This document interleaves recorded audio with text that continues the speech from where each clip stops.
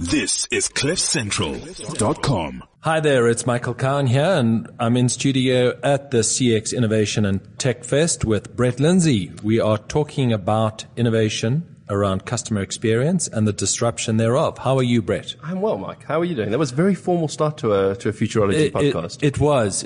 And when you say studio, it's very loosely interpreted as a big auditorium at the Maslow. Fantastic, though, isn't it? They've given us a whole auditorium. I feel quite special. But Brett, it's been a fantastic 2 days here. It really has. And, you know, this is an introduction to all of our guest speakers who have joined us in our makeshift studio, our outside broadcast. Yep. And how have you found it, Brett? It's really insightful. I like the fact that there's a lot of local speakers. Yes. All sharing case studies and use cases from local businesses doing things to impact the customer service area within our country. 100%. And it's great to see that. I mean, we've always known South Africa is a great hotspot for innovation.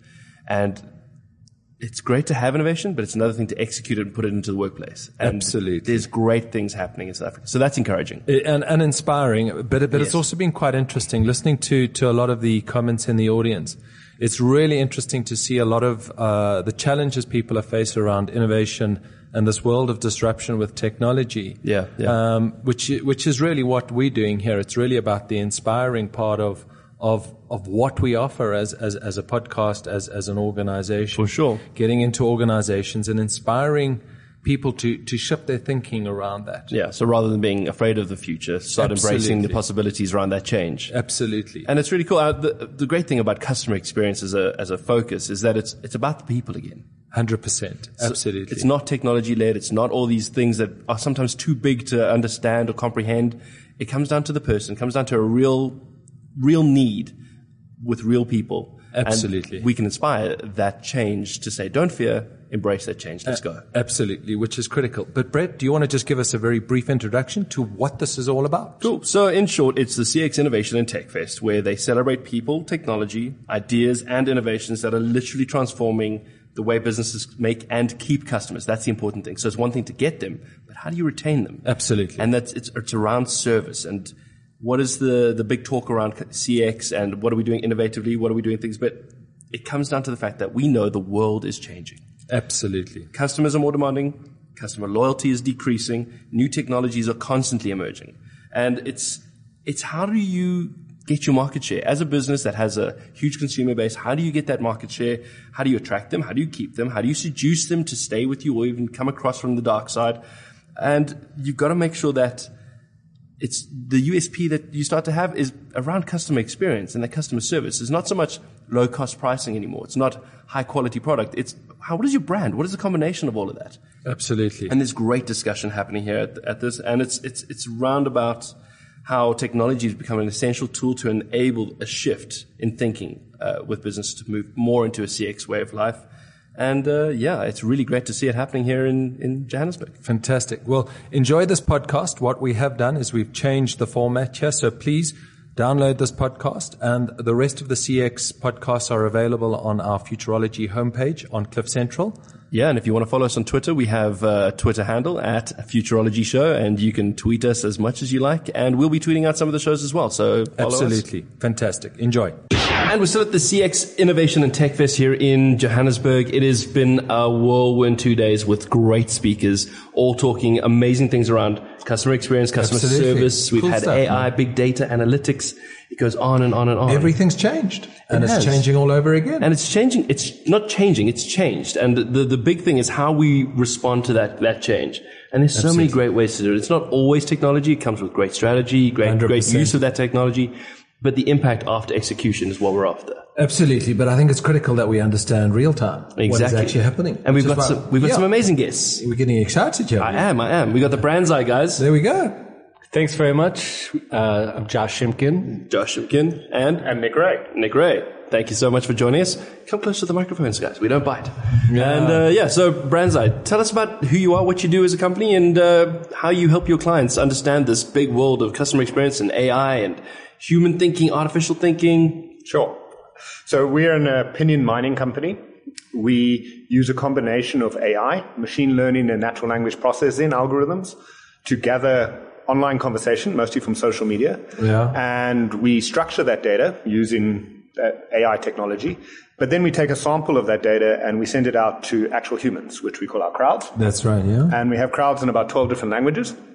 And their job is to actually look at each social media mention, a tweet, a Facebook comment, a blog post, and try to decide what was the sentiment of the author. Are they happy or sad? And what level of intensity was there in their sentiment? Okay. Are they really pissed off? Are they mildly unhappy? Yeah.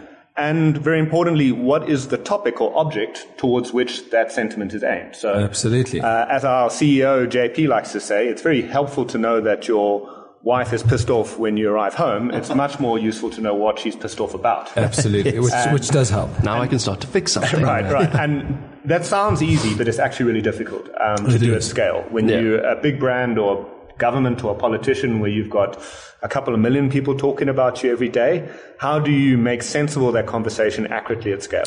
Well, that's quite easy. I mean, if your name's Jacob Zuma, you know everyone's swearing at you, irrespective. So we know exactly what that problem is. But your human team there, your crowdsourcing team, are they busy adding two portions of value? One, back to your customers to really validate what is being shared, but also to train the AI that you guys are building and developing. Yeah, precisely. So one of the big machine learning loops that we have is taking the accurately verified data from our crowd and pulling it back into our natural language processing engine for it to be more accurate over time. So the best in the world at the moment is about 68% accurate. Oh, I'm so glad you said that, because I've had this argument. Everyone's coming through on the social media stuff. Yeah, we're at 95%, 97%, which is impossible. Yeah. Unless they have a crystal ball or they've sold their soul to someone. Yeah. If I say, thanks a lot, Cell C, I loved my 3 hours in your Santon branch, right? I said, thanks a lot, and I loved.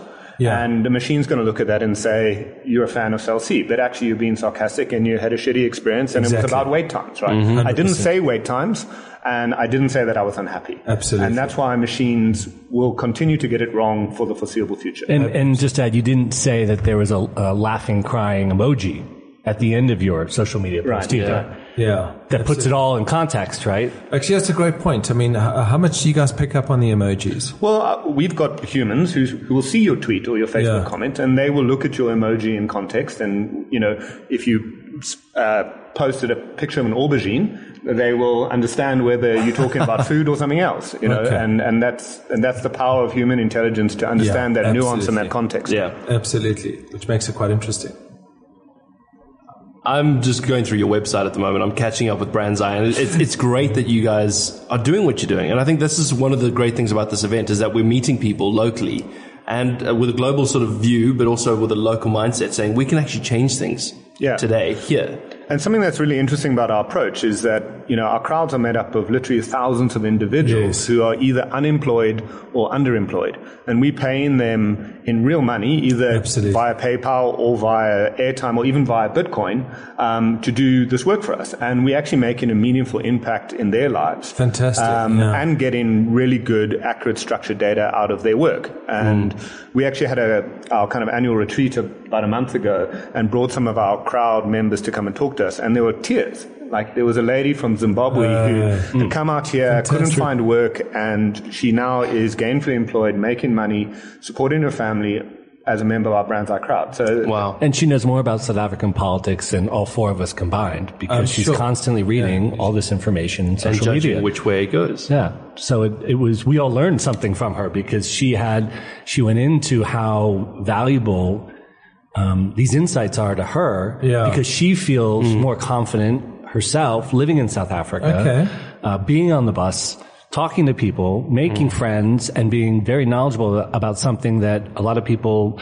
you know, take for granted. You know, they think that by reading the headlines of a newspaper, they know what's going on, but she's really seeing what public opinion's saying. The true sentiment of the people. And just the way she held herself, I think, is really what struck a lot of us. And it really moved us, because we could tell, how much it meant to her. Fantastic. So are your crowd South Africans or are they global? Look, they're all over the world. We organize them by language. So you've got to be, that was my next question. Right. So you've got to be a competent first language speaker in order to evaluate someone's comment in English or Spanish or Arabic. So they're organized by, we don't care where in the world you sit. What we care about is your language competency and your accuracy. So we've got a whole bunch of gamification and checks and balances and machine checks that will check how well you are doing as a crowd member. Yeah. And we'll pay you more if you're more accurate and you're quick, and we will pay you less and eventually kick you out if you're inaccurate. Okay. So it's the typical model. It's kind of like your Uber driver. If he gets bad reviews, he gets exactly. 100%. We also use something called a statistical consensus model. So we will send each tweet out to multiple members of the crowd. Because say you're a 20-year-old student at UCT and you're a member of our crowd, and you've got and there's another 80-year-old granny who's sitting out in wilderness. Which is actually true, there is one, who's a member of our crowd. Now, you might evaluate a comment differently based on your own personal understanding and circumstances. Absolutely. So the way we control for that is sending each social media mention out to multiple members, and until there's a statistical consensus, until there's an agreement that this is actually the truth of what the person is saying, it won't be accepted as true by our system. And do you pick up biases as well? Because obviously we all have a cognitive bias. Yeah. It's human nature. We all have a subjective view of the world. Do you pick up the biases within your individual communities? Or members, sorry? We train for it, right? So one of the hardest parts of doing the job is to be neutral, to truly evaluate what the author's sentiment was. Not how do you feel about Jacob Zuma, but how did this person feel about Jacob Zuma, right? And being able to put yourself in that person's shoes and understand what they're trying to say is what we train our crowd for. Okay. And it's actually a pretty rigorous process. It's not easy to get in our crowd. You've got to go through a whole training program and pass tests and so on. Will Brett make it? Probably not. Okay, there we go. Sorry, Brett. Scared to say something in case the sentiment is taken. We don't have. We've got one half of the solution here. You guys you're harmoniously working closely with artificial intelligence and bots, and machine learning is going to this all the time. But you also have the human component, which is creating a very nice utopian future for all of those that are scared of this coming exponential disruptive change. Yeah. So how do you see that working? Well, you're obviously working with it now, but how do you see that working long into the future, 5 to 10 years? Yeah, look, there's no doubt that AI is going to be a massive disruptive force. In fact, it already is. I mean, IBM Watson's something like 10 times better at identifying carcinoma than doctors. But you know what? IBM is never going to be able to provide palliative care to a cancer patient. Yeah. There's no empathy. There's no empathy. There's no right. care, really. So there's a category of work, in fact, a number of categories of work that will become that are in the unique domain of human ability. And that's about empathy, it's about care and understanding and context. And also the kinds of jobs where you have to pull many, many, many disparate bits of information together to try understand and evaluate a situation. So I don't think we're going to get robots who are going to be successful ER doctors. No. Because an ER doctor needs to understand that this person who walked into the thing, they've got dust on their face, they look from a poor socioeconomic background.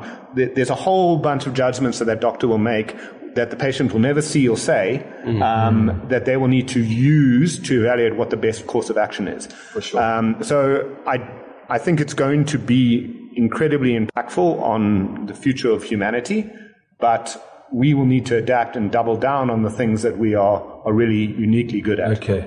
Fantastic. That's brilliant. I mean, we've had it many times throughout the podcasts that we've had with the AI, be it creativity being a great thing that humans can be a part of, the future of living, that we actually start to enjoy a more human existence on the planet because of the things brought about by the enhancements and amplifications of technology.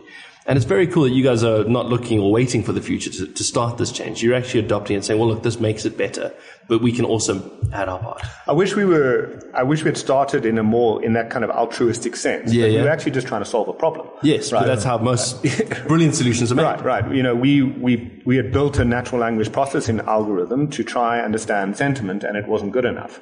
And so we actually had a team of interns who we asked to kind of check how good the algorithm was, and we realized that was actually something we could scale.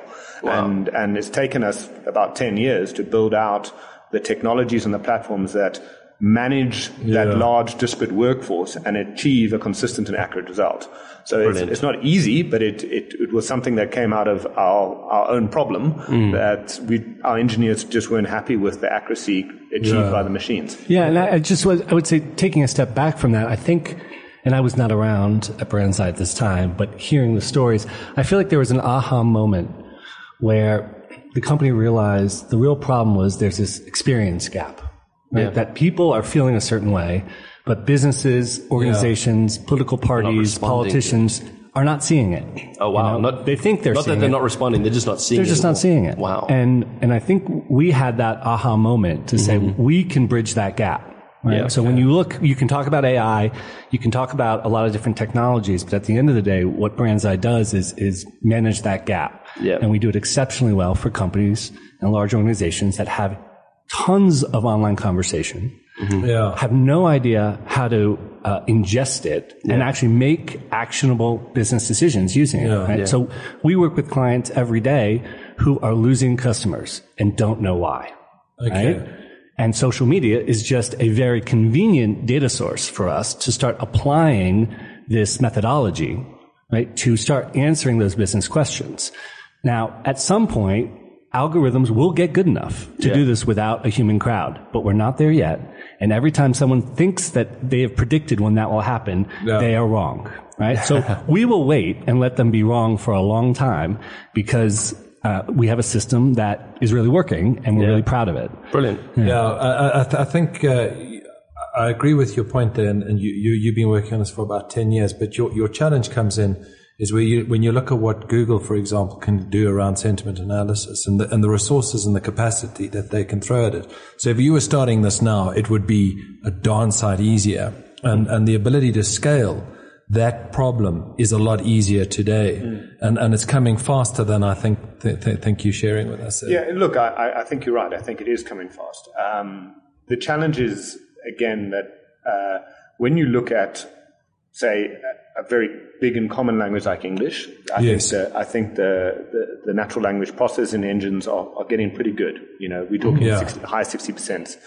When you try and look at Swahili, or one of South Africa's 11, because the trick with an NLP work is that you've got to start again. You can't use what the machine has learnt in English and apply that to Afrikaans. So the challenge... Just ask my wife. They try to use that for Afrikaans at school. Oh, right. For the homework. And they just like Google Afrikaans. Well, anybody that's ever tried to type a French word into an English keyboard on a thing, that's the beginning of that problem. So the problem is bigger, particularly when you start getting down to local language and local dialects and so on. 100%. And look, but BrandZai's most intrinsic value is not actually going to be our revenue or the kind of work and that we're doing for clients, but we're building up a massive database of structured human conversation that can be used to train the AI. Yeah, exactly. Right? That's it. That's it, right? And so we actually, in a way, hedging against that future.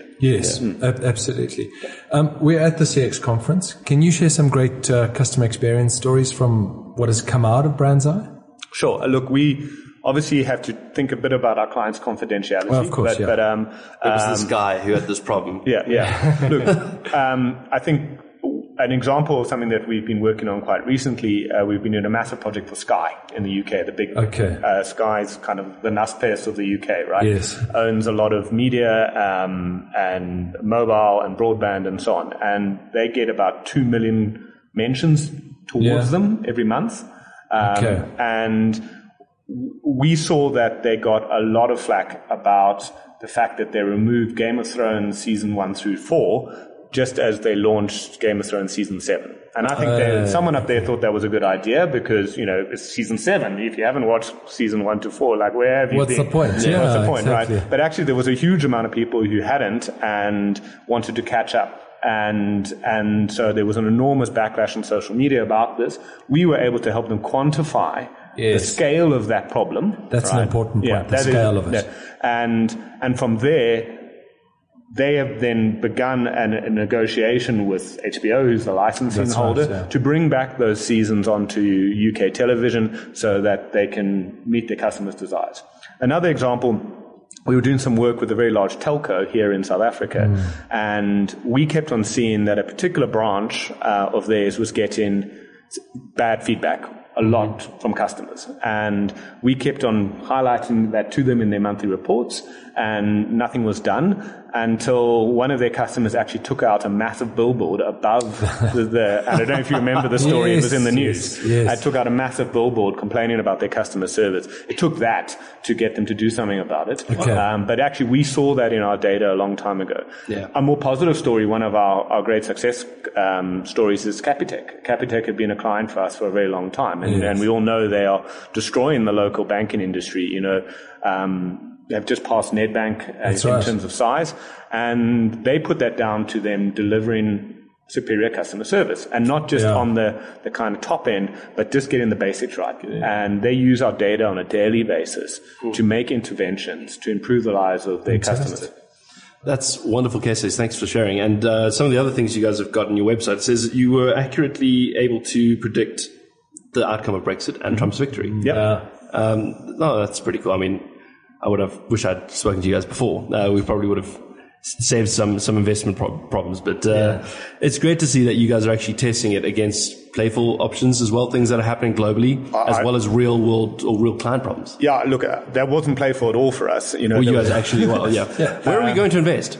Well, look, both of those projects were things that we did it on our own to prove the value of our technology. Yeah. And who was listening to that outcome, though? Who were you doing that for then? Well, we were doing it for ourselves, to show that we could. And we were thankfully shoved onto the world stage from a media perspective. Okay. Our CEO called both of those events on the BBC and on CNN before they happened, which I'm glad to have as the marketing guy, as a video snippet I can show.